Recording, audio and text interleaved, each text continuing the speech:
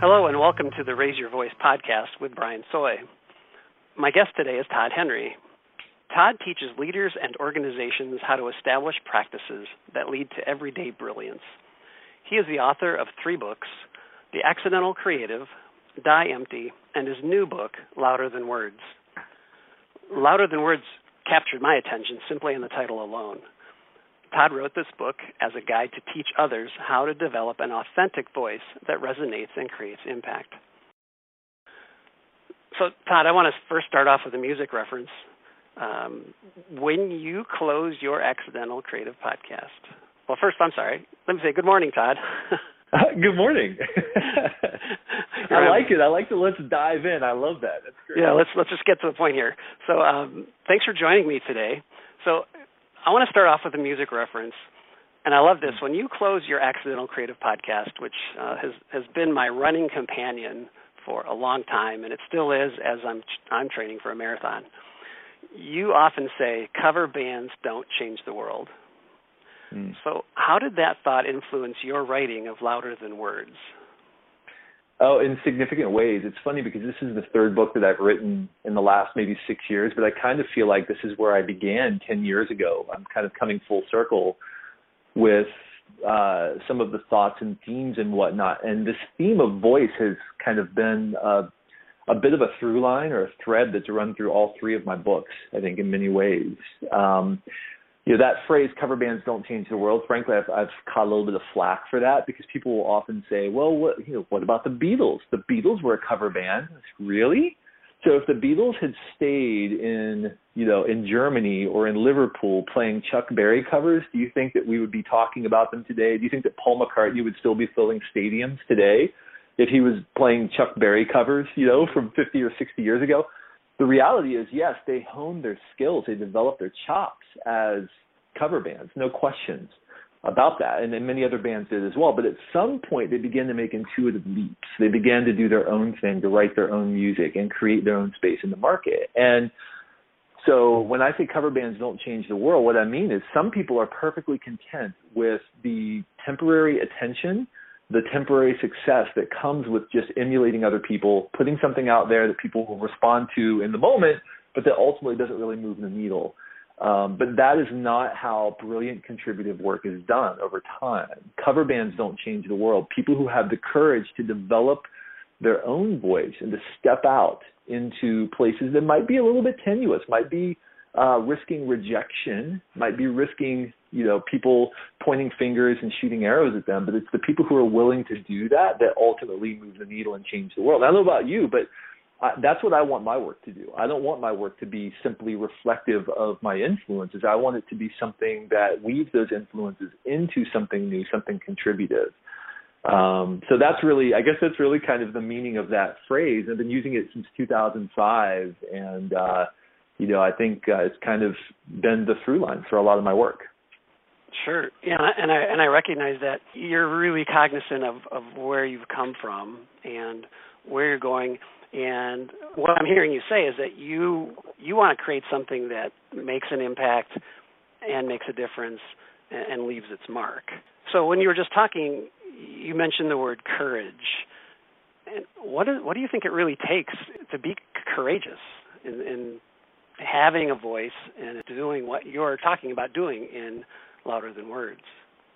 Well, to be courageous, I think, means doing the right thing, even when it's the uncomfortable thing, And I think we often think that courage is something that's baked into a lot of people, where they're just courageous people. But the reality is, I think that it's not the case that many of the people I meet who are very successful, very brilliant contributors are not intuitively courageous, so that they choose courage over comfort.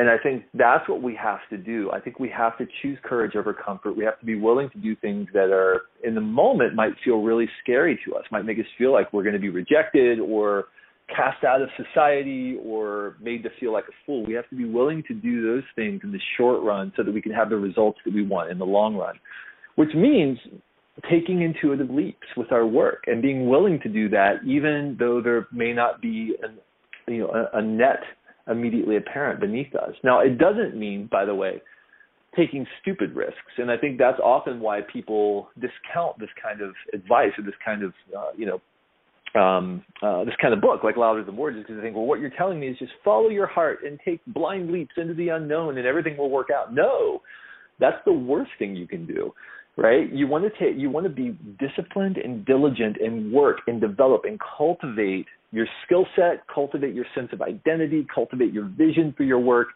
And then when the moment presents itself, you'll be prepared to make an intuitive leap. It's not the kind of thing where you're just jumping blindly into the unknown. And so, I love Steve Martin Steve Martin, the comedian, Steve Martin, the novelist, Steve Martin, the screenplay, screenwriter, Steve Martin, the actor, Steve Martin, the bluegrass banjo player, right? I mean, this guy has reinvented himself so many times in his career. And in his book, Born Standing Up, he says, he talks about his path to becoming a great stand-up comedian. And he said, I didn't strive valiantly against the doubters. Instead, my progress was incremental, studded with a few intuitive leaps. Right? He says my progress was incremental. He cranked and worked and developed his craft. And then every so often he would make an intuitive leap. And some of those leaps paid off and some of them didn't.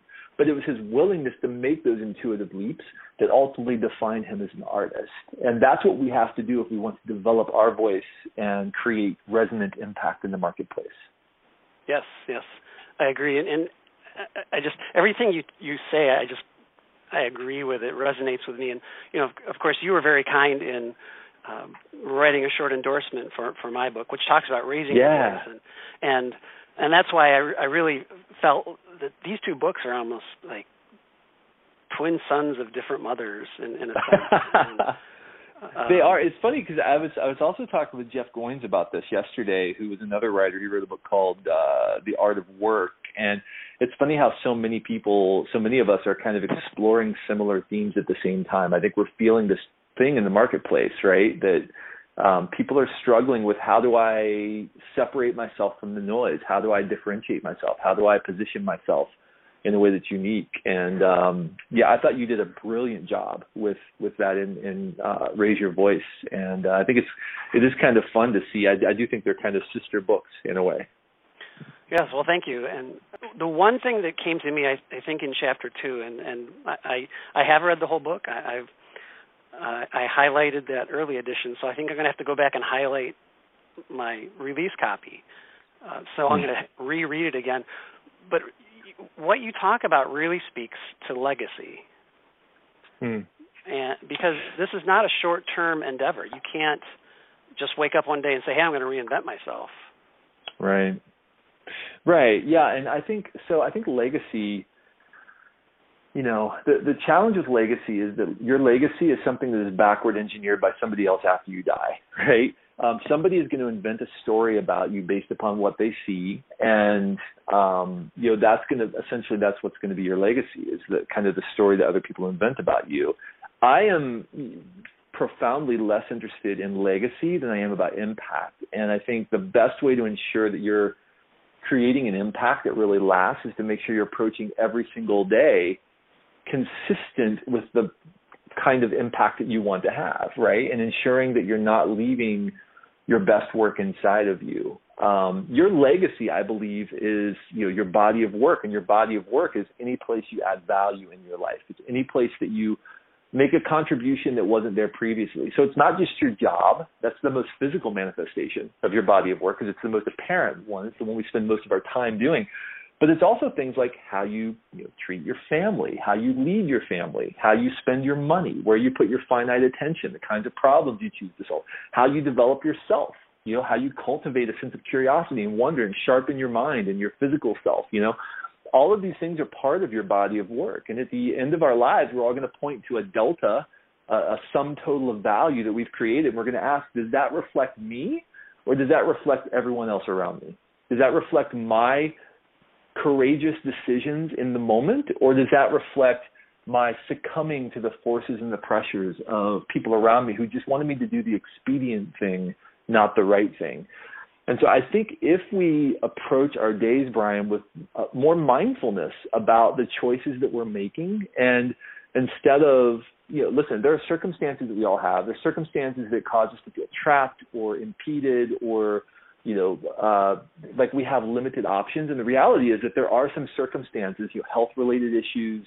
There obviously are macro socioeconomic issues that can cause significant problems for people in terms of really being able to enact what it is they want to do. But I believe that our body of work ultimately is marked by not our circumstances and not by how amazing everybody around us thinks the work that we do is, but how we choose to approach our life and our work. So if, I've met many brilliant janitors in my day, and I'm being very forthright about that, brilliant, amazing, contributive janitors, and I've met many mediocre CEOs, and I won't name them for you, but I've met many mediocre CEOs who everybody around them points to what they're doing and say, wow, look at that, that's amazing. But you know what? Their life is in shambles. They're miserable. They're mean to everybody around them. Nobody likes working with them. And basically they're counting the days until they can pull that ripcord on the golden parachute and go, sit by the beach in Florida.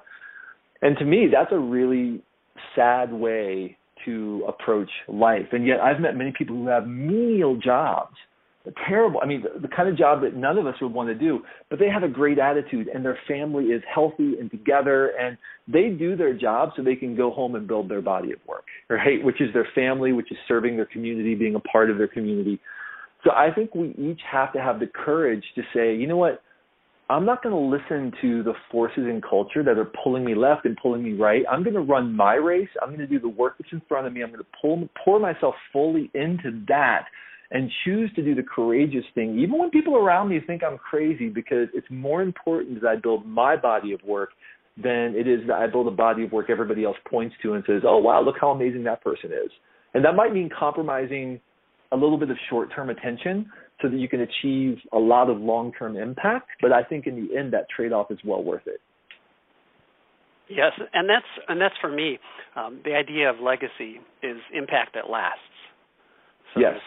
It's really very much in line with what I think that is. Yes. I love this idea of run your own race. This speaks really personally to me, and I think it's the one thing out of the book that I wrote down a lot of things too, but run your own race. I am not the fastest runner when it comes to marathons. Yet I have a friend who's always encouraged me to run with him, and he runs these crazy 6 to 8 minute miles. Wow. And I'm 9 to 10. But he's always there, and it makes me always feel like I'm running in the shadow of giants. Mm. When I get to run with somebody who's just a very accomplished runner, instead of taking that as I'm not good enough, it's a reminder. I need to run my own race. I need to look at the finish as well as at the road ahead of me at the same time. Yeah. That's a beautiful analogy that you pulled out in the book, and a great lesson. It's funny you mentioned running with giants, because one of the things that Stephen Akhmatovich said to me, probably almost 10 years ago now, in an interview I did with him about his book Free Play, is he said, it's great to sit on the shoulders of giants, but don't let the giants sit on your shoulders, because there's no room for their legs to dangle, right? And I think that sometimes our influences can become burdens to us. It's great to sit on the shoulders of giants. It's great to be influenced by other people who are doing amazing things.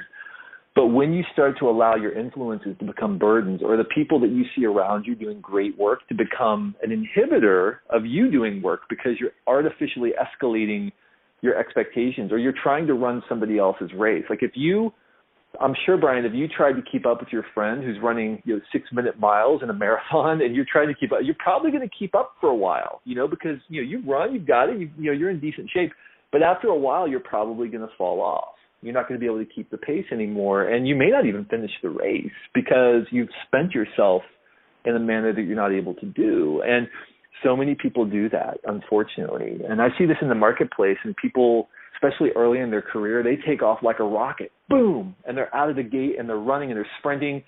And then after about 5 or 6 years, sheer youth and energy fails them, and they fall flat, they burn out, and they get bitter, and they get frustrated, and they get stuck. They're stagnant because they haven't built disciplines into their life to help them sustain over the long run. I am way more interested in the person who is contributing in a greater manner, in a more authentic and holistic manner when they're 55 years old than somebody who's doing that when they're 25 years old, right? Because that person has figured something out. That person has figured out how to continue to contribute, how to continue to be engaged.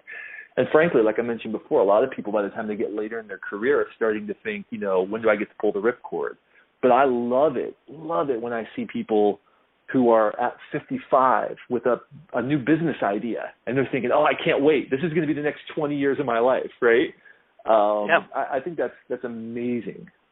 Yeah, and I concur. We ourselves, my wife and I, own this design firm, and we had the opportunity when our lease came up to either find another lease or buy a small office condo. And I'm close to that 55-year-old age you mentioned, and we decided we're going to buy it.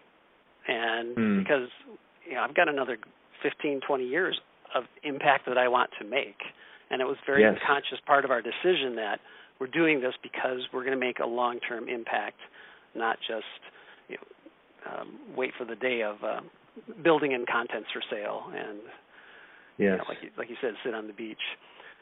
Yes.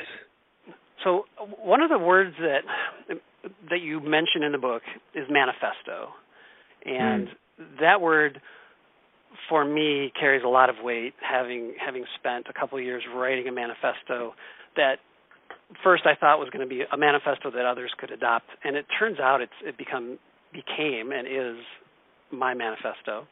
It's long. But why did you choose that particular word, and what about a manifesto makes it so compelling? Manifestos are active. It's impossible to read a manifesto and not say I'm in or I'm out. And I think that the reason that word, rather than, a mission statement or a vision statement, a vision statement or a mission statement doesn't really have the same level of urgency as a manifesto. A manifesto is active. It forces you to say, I'm either going to choose yes or I'm going to choose no. But the one option you don't have is to sit stagnant on the sidelines. A vision, you can always say, well, I'll get around to that later, right? Or a mission, well, I have a long time to do that. But a manifesto says the time is now. And so, and this has been a very effective tool for me. It's been effective for people I've used it with organizations I've used it with, because it forces you to consider what is so important to me that I'm not willing to wait to act upon it. Manifestos are active things.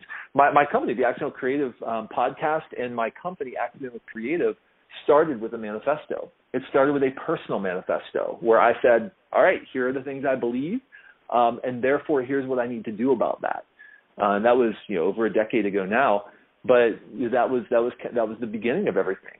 For me and for my work and for my business. So a manifesto can have a very powerful impact on your life and on your ability to mobilize around what's important to you, because it has a way of clarifying the impact that you want to have. Mm-hmm. Has your manifesto changed? It has, yeah. And some of the things that I held on to early are a little different now. My intended audience has changed a little bit, which is interesting. I started out when I was first doing this work really targeting artists and designers and writers and people who were making art every day, because that was really my experience, right, was leading those kind of people. And I very quickly realized, and that's why even the terminology, the accidental creative, and all of these things came about, because I realized very quickly that there are way more creatives in the marketplace who are in need of this message than just artists and designers and whatnot. And frankly, they're under a significant amount of oppression by organizations that want to squeeze efficiency out of them at the expense of great work. And so, within a matter of a few years of launching, I realized the market is far broader, and it's been pretty fun to see how that enthusiasm and that clarity of targeting that intended audience now has really broadened the message and caused it to appeal and amplify in ways I didn't anticipate. But it all began with a manifesto. It all began with a very clear and precise sense of what it was I wanted to create in the world. Yeah. So interesting. You're indicating that it's okay as we're developing our authentic voice to change our intended audience that we're speaking to, or even a narrower audience. Right. Well, and that's what often happens. I think often you start with an audience and then you realize, oh, actually, my real audience is a subset of that audience. I think that's typically the way it does go. I think because my experience was so acute, I think that I started very niche and realized, no, actually, it's broader than that. The need is broader than that. But I think for a lot of people, I think they have to start maybe more broad and narrow it down over time. So that may be unique to me in terms of how that worked out. But but listen, I think your intended audience will change over time. I have had a different, quote unquote, intended audience for each of my books. It's the same, they're targeted the same demographic, the same psychographic. But when I talk about intended audience for my books, whenever I'm creating a long arc project, work of art or something, I have one specific person in mind that I'm creating that for. One person, not a group, not a demographic, not like one specific person, because that allows me to cultivate empathy in how I write. It allows me to imagine locking arms and walking with that person through the muck and the mire. And so that person has been different for each book, but it has been a very specific person, not a group of people. And it's funny because so many people come up to me, Brian, and they'll say, this book feels like, did you put a camera on my office wall? Have you been following me around? I think the reason that people feel that often when they read my books is because they sense the precision with which I'm writing, because I am. I'm speaking to one person. I'm writing as if that person is across the desk from me, and I'm saying these things to them. And so I think that helps cultivate a sense of precision and consonance. And if we want our message to resonate, we have to define that intended audience, and then we have to cultivate precision. That intended audience has to be able to say, I'm in or I'm out. So your message has to cut. It has to be very precise. Which many people don't want to do. They want to be very fuzzy because they want to include everybody. You can't do that, right? And it has to be consonant, meaning it has to be internally consistent. It has to resonate within itself. You can't be all over the place. And when you have a very specific intended audience, it's really difficult to bounce from here and there and everywhere because, if you do that, they're going to ignore you and walk away. So it forces you to be consonant when you're very precise about your intended audience. So, Todd, that you kind of answered my next question, but when you say you're writing for a specific person, which is great advice for any writer, have you met that person? I mean, you have people coming up to you, in a sense, self-identifying, but have you met the person that you were writing for? Oh, yeah. Oh, I know all of the people. I know them personally. That's why I was able to write to them, because I know them personally. I have sat across the desk from them. I have at some point, maybe even shared some thoughts or insights with them or helped them through issues they were dealing with. So yeah, I know these people. That's why it's easy for me to write to them. But I also know that what they're struggling with is reflective of what a lot of people are struggling with. The problem is that when we take that and we extrapolate, we sort of magnify that across a demographic, and we turn it into a more sort of generic audience, we don't write or create or make things with or communicate with the same level of empathy, I think, because we're trying to sort of we're turning them into an avatar rather than a real person. And so we see this, and companies do this, and I know this can be really valuable to do that, to have shopping Susie or super executive Susie, or Joe the, whatever. Like we have these like avatars that we target things toward, and that can be really, helpful to do that. But I think that at the end of the day, a lot of times what that causes us to do is kind of water down and make assumptions about our audience. So when we're very precise, I think it takes a lot of that guesswork out of it. Yes. Yeah. And in the web design work that we do, or sometimes the marketing work we do, we call those personas. Yep. And they do tend to become generalizations. And I understand your point about writing for a specific person. About 3 weeks ago, I was contacted by a prospective client, and he spent something like 20 hours on our website reading everything. And when I talked to him, I realized, you're the one I wrote the book for. And right. and now then I was writing something else, and I started writing it with him in mind, and it still took a long time to write, maybe 300 words, if that, because I wanted it to be really concise, but I kept him in mind, and it just made such a difference thinking that I'd be sharing this with him, and he would just read and go, yeah, exactly, let's go. Right. That's what happens, right? When we're very precise, that often that's the response, and we often get the results and the resonance that we want. Yeah. So those are great insights, and I want to thank you for your time.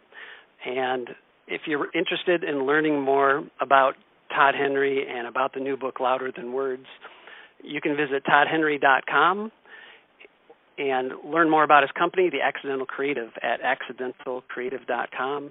And Todd's on Twitter at Todd Henry and on Facebook as well. So, Todd, thanks so much for your time. I really appreciate it. I'm going to listen to this about 10 times because it's such a great way of condensing all your thoughts. And I think I needed to hear this myself today just as much as having the opportunity just to talk to you has been great. Thank you, Brandon. What's funny is that so often as I'm speaking, I'm sort of indicting myself as well. So I need to go back and listen to it as well because, listen, I think we all need these reminders and these sort of swift kicks in the rear every so often to keep us moving in the right direction. So thank you so much for having me. I appreciate you allowing me to share with your audience today. Yep, my pleasure, and thank you again for your time, and best wishes on the success of Louder Than Words.